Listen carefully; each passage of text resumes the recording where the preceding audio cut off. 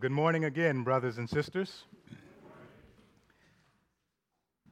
Last week, we talked a little bit about being united in worship, and this morning we will talk a little bit about being united in service. Being united in service. And so I will ask you to rise if you are physically able. I want to read in your hearing this morning John chapter 17 and verses 18 through 23.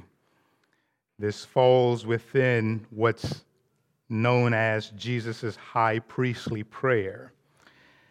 I'll again read verses 18 through 23, but I want to concentrate on verses 21 through 23.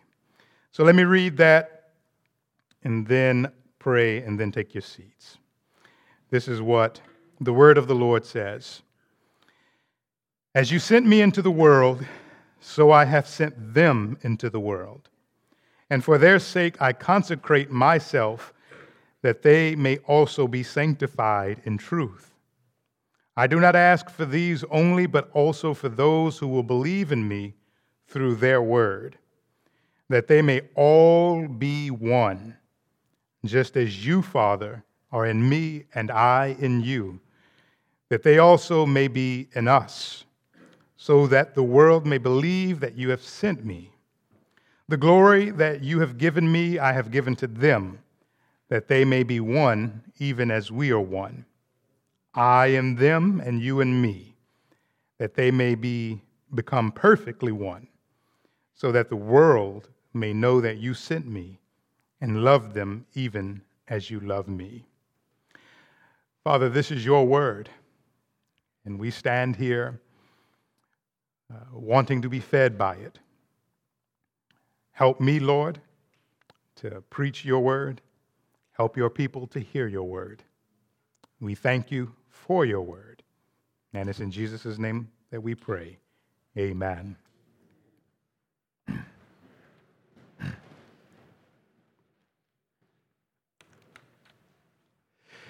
United in service. Now, if you will think with me for a second, many of us, I don't want to assume all of us do, but many of us perhaps like sports. And team sports require some sort of unison. How else can a team win a Super Bowl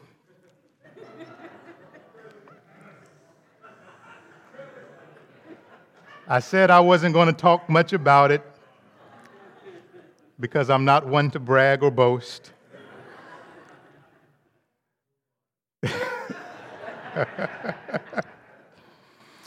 So whether you think about the Chiefs or whoever, if you are a sports team, it would be problematic if, say, the coach called one play, the quarterback, whether it's Patrick Mahomes or whoever, goes to the huddle, calls a whole different play, and then the receivers decide to run a whole nother play. This would be problematic, and you would lessen your chance of winning the Super Bowl.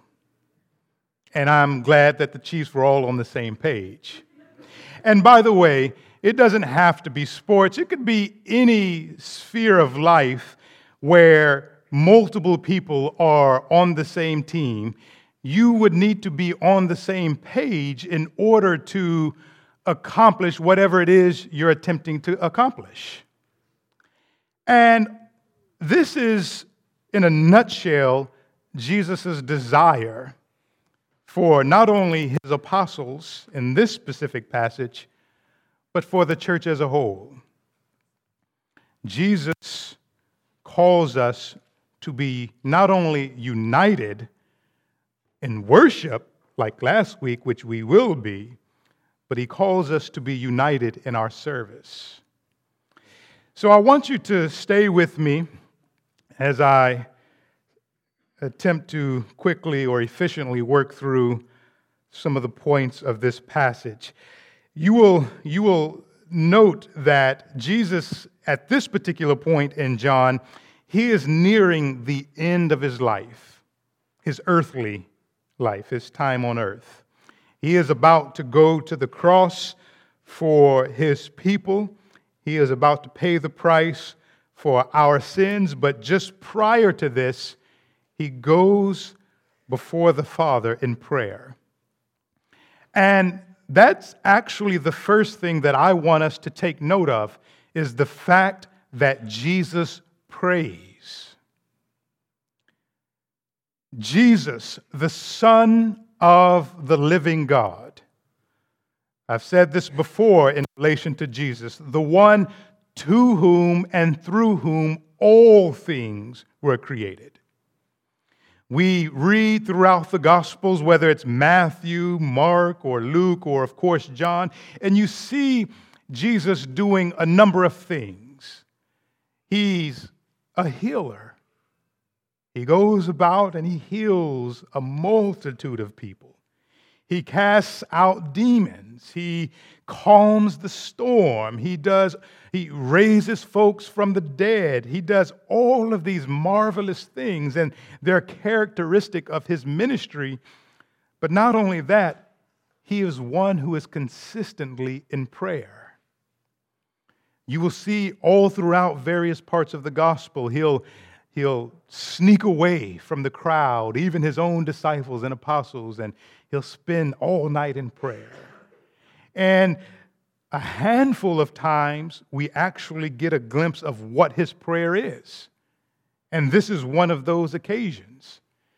And why Jesus prays, on some level, you attribute this to his humanity and some of the needs of his humanity. And I think that's fair, but I don't think it's solely a result of his humanity, simply because in Romans, the Holy Spirit prays. And the Holy Spirit is divine and not human. But nonetheless, he prays. And for one, this is a prayer for not only his apostles, but this is a prayer for his church, for you and me. There are certain people, and I enjoy and I love to hear and to know that people are praying for me and pray for me. Amen? Pray for your pastor. And I'm especially excited when I know that certain folks are praying for me. Whether or not it's because they are at a certain place in their walk with Christ that I'm just like, man, if that person could pray for me, I'd be great. I'd feel wonderful. Or it's various reasons for different people. And I stood before you here recently and prayed, and I hope that the Lord answers my prayers, our prayers. But here in this passage, this is Jesus, our Savior himself, praying. Again, not only for the apostles, the disciples, but the church, for you and me. That is something that we should even just reflect upon, to know that we have a great Savior who not only prays for us, but we are told that he lives to make intercession on our behalf. And so, in this portion of Scripture, we should not run too quickly past the fact that we have a great Savior who is not only mindful of us in his work upon the cross, but he was mindful of us in his active prayer life. Amen? And let us follow in his footsteps in terms of our prayer life. Amen? Now, having said that Jesus prayed, in this portion of the passage, we see a specific request. We see a specific request. And again, I'm not going to focus overly on the first few verses of the passage that we read. in these first few passages, or first few verses rather, specifically in verse number 18, he referenced the fact that as you sent me into the world, so I have sent them into the world, and for their sake I consecrate myself, that they also may be sanctified in the truth. There's a number of things that could be said about this, but again, in a nutshell, just as Jesus has been set apart for his unique ministry, so too are the disciples, so too is his church to be set apart for the name and for the sake of Christ as it accords with truth. But as it relates to his request, in verse number 21, it says that they may all be one. And on some level, he repeats this thought moving forward. Now, I want you to think about this for a second. Jesus is about to go to the cross. And not only is he about to go to the cross, he will be raised from the grave, but then not too long after, he is going to go and be with the Father. And as such, the disciples, I don't want to say they will be on their own, for Christ says that he will be with them, but he will be with them in a different way. He will no longer be physically walking with them as he once did. And as such, they are going to go out into the world. And not only are they going to go out into the world, we know that they're going to go out and they're going to meet all kinds of trials and tribulations and, of course, experience death and persecution as a result of their witnessing for Christ. And Jesus says this prayer in their hearing, that as they are sent out into the world, he wants them to be one. He wants them to be united. As a matter of fact, that is going to be extremely important as it concerns their ministry. Because some are going to go in one area. Mark, for example, in Egypt, in that area, history tells us. And John's going to be in Asia Minor, and Peter's going to be another place, and all the disciples are going to be in various places in the world. And it's important for them to be united in what it is Christ is calling them to do, namely to take the gospel to the ends of the earth, so that people may know of salvation in Jesus Christ. And so they are given this charge. And of course, elsewhere they have the opportunity to go out and heal folks and do all of these wonderful things. But Jesus wants them to know, as he prays to the Father, that they are to be one. And why is it? He references in this passage that just as Jesus and the Father are one, so too should they be one. And of course, we know that Jesus and the Father are united in their being, in their nature, in righteousness and holiness. And if we are going to be united to Christ, that means we should also be united to one another. And so he is saying this again in their hearing to the Father, that they must walk together. They must be united as they go out to do the work that they are being called to do. And what is the reason? First, we saw Christ prays. We just looked at the prayer request of Christ. Now, what is the reason for Christ's prayer requests? He says this 2 times, both in verse 21 and in verse 23, that the world may see and that they may know of Jesus and his love. In other words, Jesus says that our being united together says something to the world. It says something about the Lord Jesus Christ. And so Jesus, again, in his prayer, and this is but a portion of the high priestly prayer, but for this specific part, he is saying that their unity has benefits not only for them, but it will have a benefit for all of the world as they witness this unity. Now, having said that, brothers and sisters, what can we take away from this as Faith Christian Fellowship? How can we, in our diverseness, is that a word? In our diversity, let's just keep it safe. How can we, as a matter of fact, that this is somewhat of a joke, and my wife, she will bring it to my attention, but I had someone at my former church who kept a long list of words that I used that they had never heard before,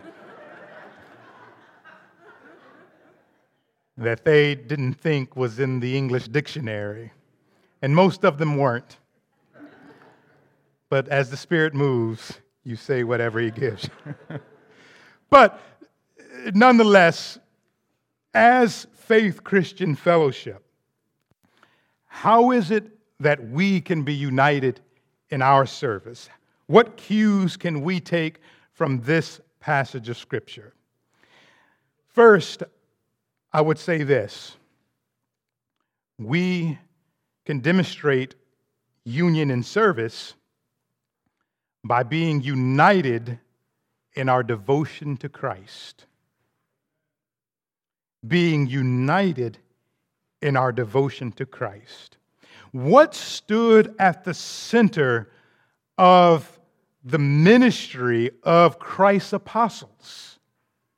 What is it that stood as the centerpiece? It was their relationship, their connection to the Son of God. They didn't go out and just talk about everything else. This is not to say they didn't talk about practical things. Obviously they did. But many of these practical things in which they spoke of sprung from the center being the Lord Jesus Christ. And so we can have various gifts. We can look different. We can talk different. We can have different preferences as it relates to little things. But we can be united in service as it relates to our being devoted to Christ. I've said this before, and I will continue to say it. There are churches, and good churches, by the way. There are some churches that's going to be known for how great and awesome their praise team or their choir is. And we have a great group too. Amen? Amen?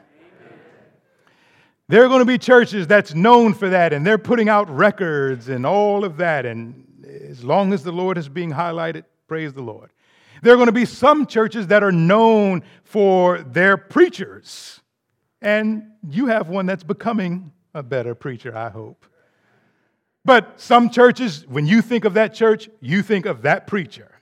He has books, maybe he has podcasts or whatever. There are other churches that are going to be known for their youth ministries. I mean, we go to that church, the preaching is okay, the singing is fine. But boy, our children love going there. And again, these things can be either good or bad depending on the Spirit.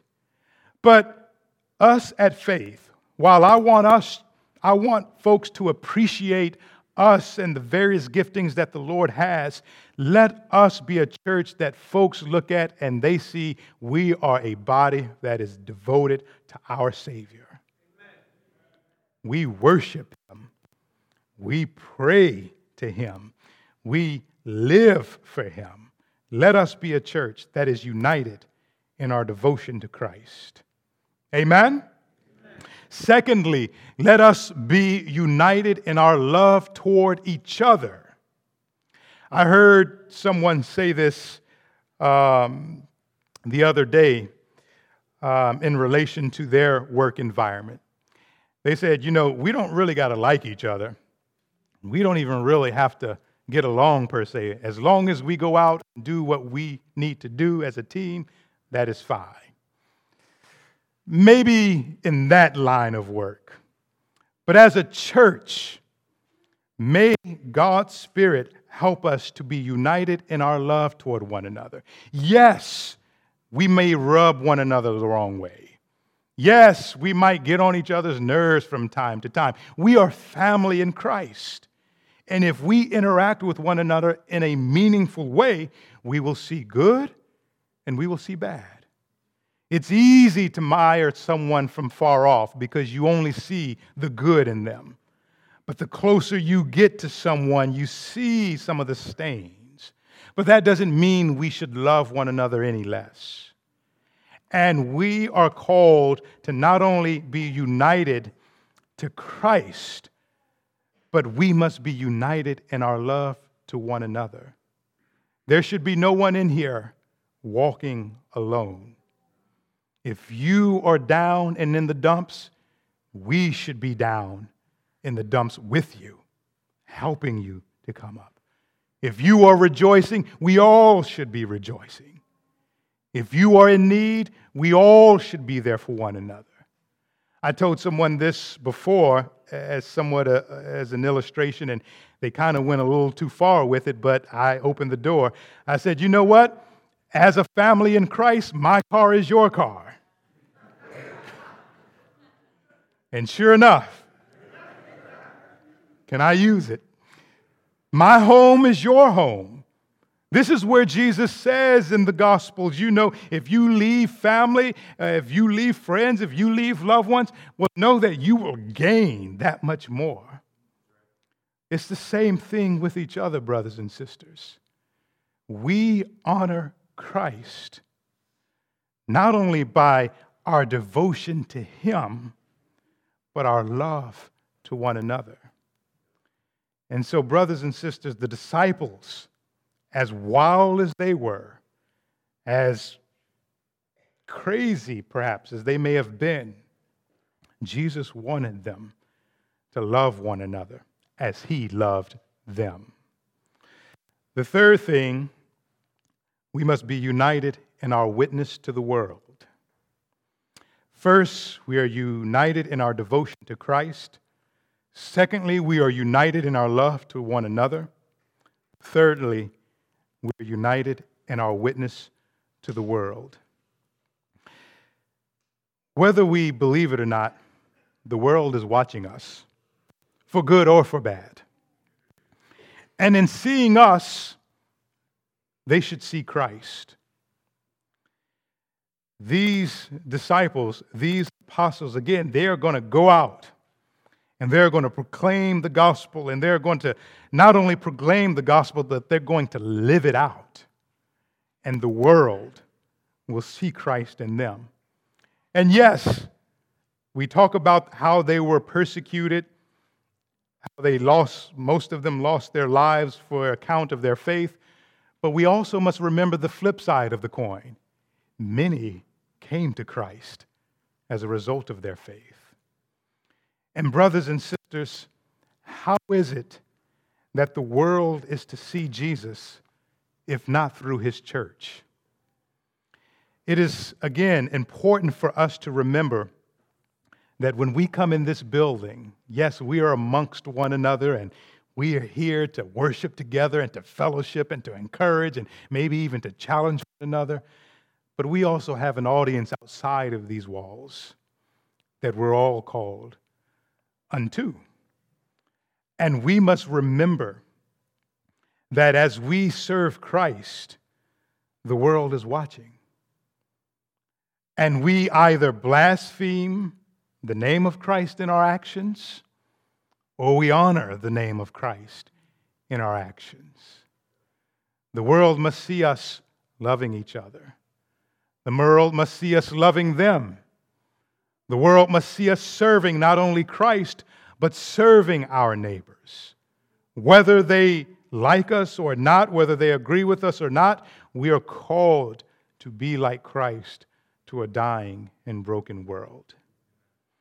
Again, brothers and sisters, as I close, we have a variety of gifts, and we will talk about how to embrace our diversity.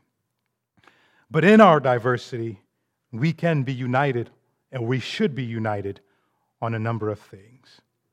And so as Christ prayed this prayer, and He wanted them to be one, He is communicating this to them in light of their going out into the world.